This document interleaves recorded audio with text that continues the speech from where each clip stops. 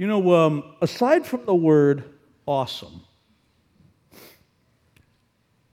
it may be the most overused and misused word or phrase of our day, aside from the word awesome. That's almost a tie. You hear it when, for instance, somebody sees their remodeled kitchen on HGTV for the very first time. You hear it when, they say, move that bus, and then it's almost the next words that come out of somebody's mouth. Or when you have your car overhauled and you thought you had it stolen and your friends bring you in and there it is. You hear it then. You hear it when your spouse's complete makeover is shown to you for the first time when he or she walks out from behind those curtains.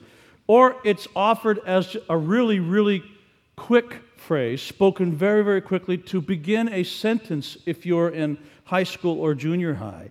At the beginning of a sentence, like it would be, for instance, spoken at the beginning of a sentence about who Tommy Mazzarello is dating today. Or how well Paul Atkinson did in his last wrestling match, and he tore it up, by the way. You start the sentence with that. And when you're texting it, you simply have to write 3 letters to represent the phrase. And you know what the phrase is by now? Oh my God. Or text version, OMG. OMG or oh my God. Or the Christian version, oh my gosh. Right? We do the Christian version. And it's one of the most overused, and today I want to specify misused, misapplied, misdirected phrases or terms of our day, except for today. Today, OMG is the only appropriate response. It's the only appropriate phrase on this Sunday of Advent, the day before Christmas. When we remember what was read before the lighting of that candle today, and we really say to our minds, you will not be allowed to let that sort of drift into the annually rehearsed list of common things that happen. Oh, yes, that's right. I mean, can you imagine? Oh, yeah, that's right. God came down. OMG. To stand with eyes covered, fascinated by the fact of it. Oh, my God. Is the correct, appropriate, and in this case, literal response. This entire story is, and always will be, one big OMG when you really think about it. You've already had the text read. We're going to focus this morning on Luke 2, especially 8 through 20. And look again at why OMG. To say, oh my God, is the only response. It's a celebrative response. I mean, it's a balloons bouncing, confetti flying, celebration singing event. And unless we become numb to the brilliance of it, to the effect of it, to the joy of it, to the literal truth of it. Why is that? Well, one reason OMG is the only appropriate response to what the shepherds heard, saw, announced, and experienced is because it means this. It means the world has what the world needs most, a Savior. How many times have you said or thought some version of this statement? Man, oh man, this place is so broken. Do we ever need help? Do we ever need a rescuer? You could translate Savior, rescuer as synonymous. Do we ever need somebody who could come and touch this place and fix it? Because we don't want to bury another kindergartner. We don't want to have to bury another parent. We don't want to think about any more injustice or experience injustice or the unfairness of the world or have to contend with any more expressions, another expression of greed or war or name it. How broken are we? And in the midst of all that brokenness, Jesus leaves the church and says, now you go and represent what I really value. You go and give everybody an hors d'oeuvre, a taste of what will one day be. And we're looking for what will one day be. But boy, we're getting awfully tired of the time between now and that one day, aren't we? Aren't we? And then the shepherds come, and the shepherds get this message, and it says, guess what? The world just turned a corner. We were heading here, and now, boom, there's this point in history that's just occurred, and now we're going there. We are actually headed to the future for which we long. God has not just stayed wherever God is and watched. God has come, and He's with you. He's among you. A Savior is born. Look at verse 11. Not someday, but the text says, today in the town of David, a rescuer has been born to you. He's the Messiah, the one you've been hearing about, studying about, hoping for, dreaming about, talking about. Now you're going to kiss His cheek. The Messiah is here. This is the day that history changes. One of the reasons the only appropriate response is, oh my God. It's because, oh my God, is exactly what the shepherds experienced, and oh my God is what we have experienced. Have you forgotten that? Has this become a nice annual concept? Let me remind us, literally, forcefully, powerfully, God, the Creator of all, took on human flesh, submitted Himself to a mother's womb, was born,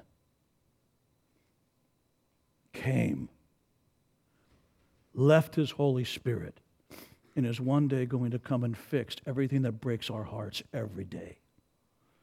And the proper response is, oh my God. That's an OMG moment.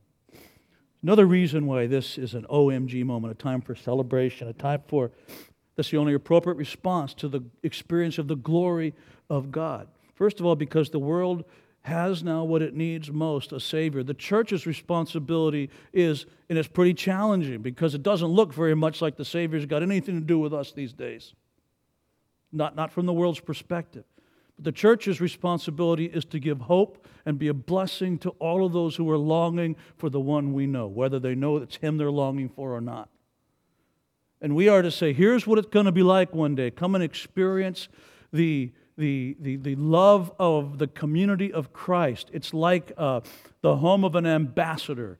When the United States ambassador is living in Kuwait, when you go into that ambassador's home, you get a little taste of America. It smells like America. It tastes like the food of America. They're dressed like America. The Beatles are playing, whatever it might be. But you go in that house and this is what America's like. And then when you come here, you realize that it's kind of like what that ambassador said. The church is like that home, the home of an ambassador.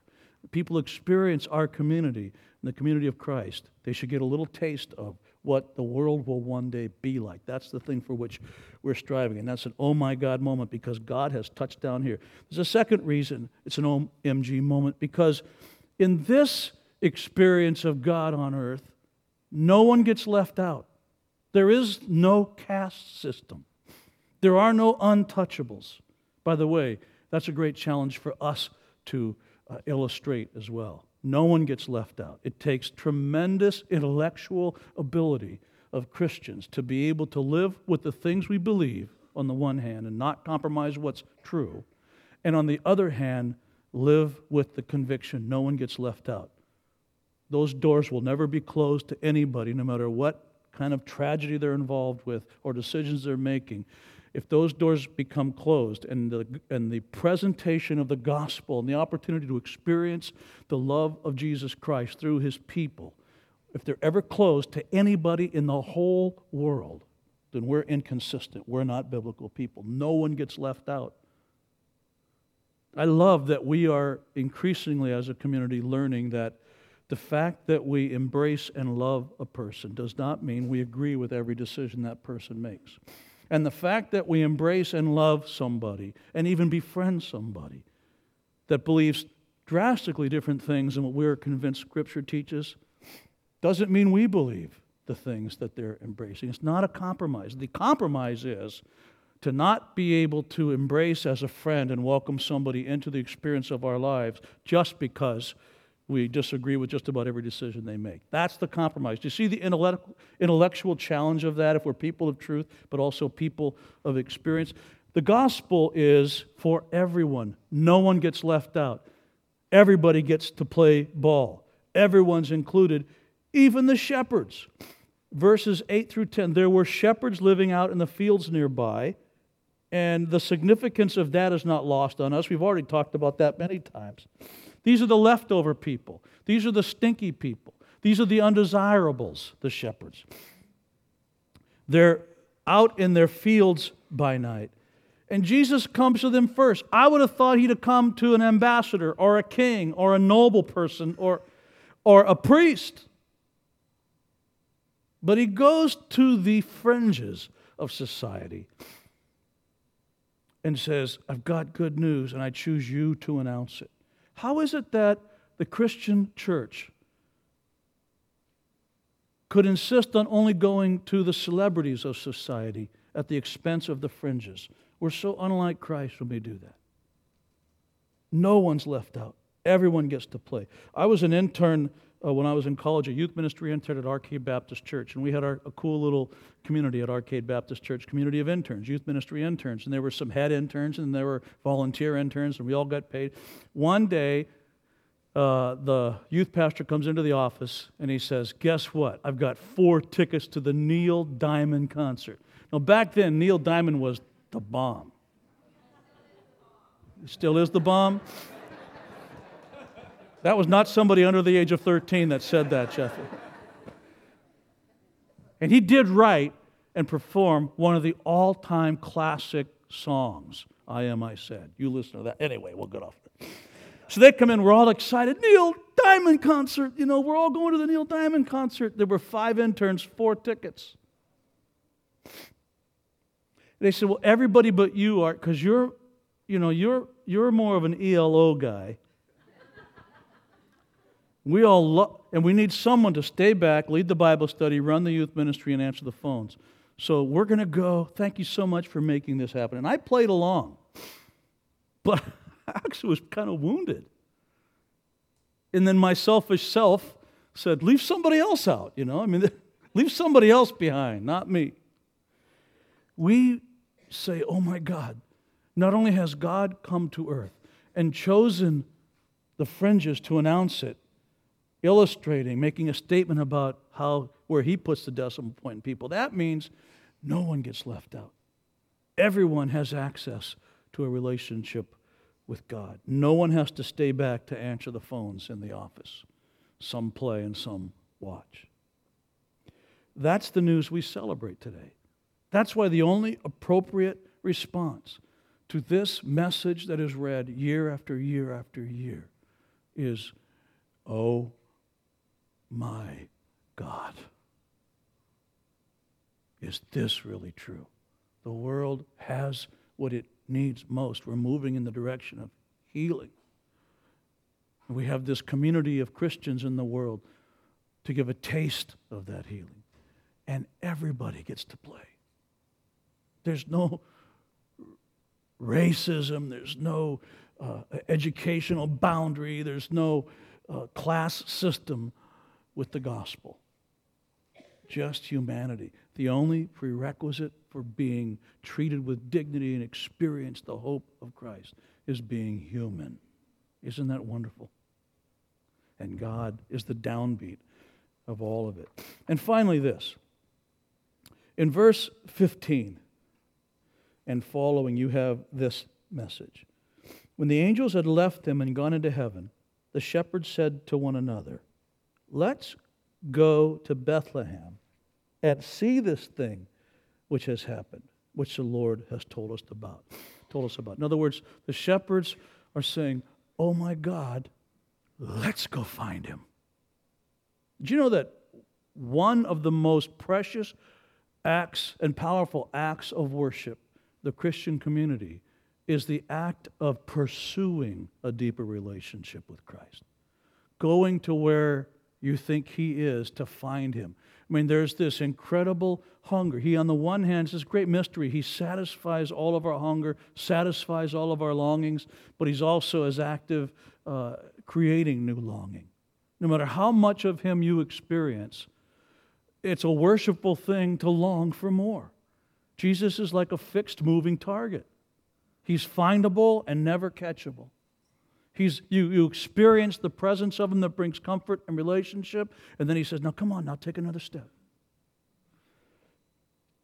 One of the reasons this is an oh my God moment is because, here you go now, Jesus can be found by all who seek Him. He's not going to hide His face from anyone who genuinely seeks Him. It's one thing to know that God is near. It's quite another thing to know that He is near and He's findable. One's conceptual, one's relational. Lots of people believe in God. Far fewer people believe that He's accessible, that He can actually be known. But He is accessible, and He can be known. The shepherds hear that the Savior has been born, and they say, let's go right away. And they decide to go find Him now. In Hebrews 11, you have this text. It says, without faith, it is impossible to please God, because anyone who comes to Him, and can you just imagine those shepherds searching for Him? Anyone who comes to Him must believe that He exists and that He rewards those who what? Earnestly seek Him. When we seek God with all of our hearts, we will find Him. If you're here this morning, and you're here more because it's Christmas than any other Christmas Sunday, the Sunday before Christmas Eve, you came with someone you love, let me just tell you this. You go ahead and keep pursuing God. Go ahead and keep hungering for truth, for something more than what life is offering. If you're pursuing God with an open and sincere heart, He will be found by you. Jesus promises that. Jesus says, in fact, I am the way, the truth, the life. Want to find God? I'm the gateway. Come and find me. When we seek Him with all of our heart, He will be found. And I cannot even imagine better news than that. Not only does this Savior of the world exist, He can be befriended by us and will befriend us. That's one heck of an OMG experience. When Bach was writing his music, the great, beautiful, worshipful music that he produced came from a conviction.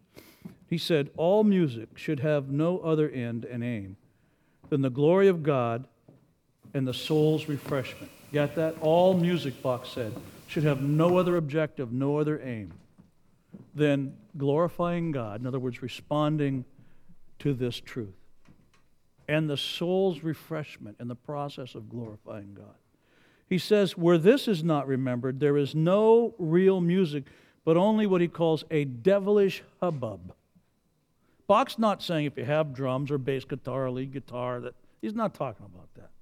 If the music isn't aimed at the glory of God, responding to the shepherd's announcement and the refreshment of our souls and the finding new strength to serve that God, it's nothing more than a devilish hubbub. And he used to begin each of his charts. He'd write JJ, which meant Jesus Juva. In other words, Jesus help me. And he ended them with these letters, not OMG, SDG. Soli Deo Gratia, which means to God alone be the praise, or only to God the praise. Had Bach been composing today, he would have argued that his compositions were simply natural expressions, responses to the announcement those shepherds made. They were to give hope to earth, to remind creation that we're moving in a new direction. Things will not always be as they are today. Anyone care to translate that into the modern vernacular? Yep.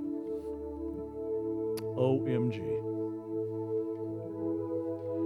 That's the only proper response to that story today. Oh my God. Oh my merciful, gracious, acting, loving God. What other response could there be but a party?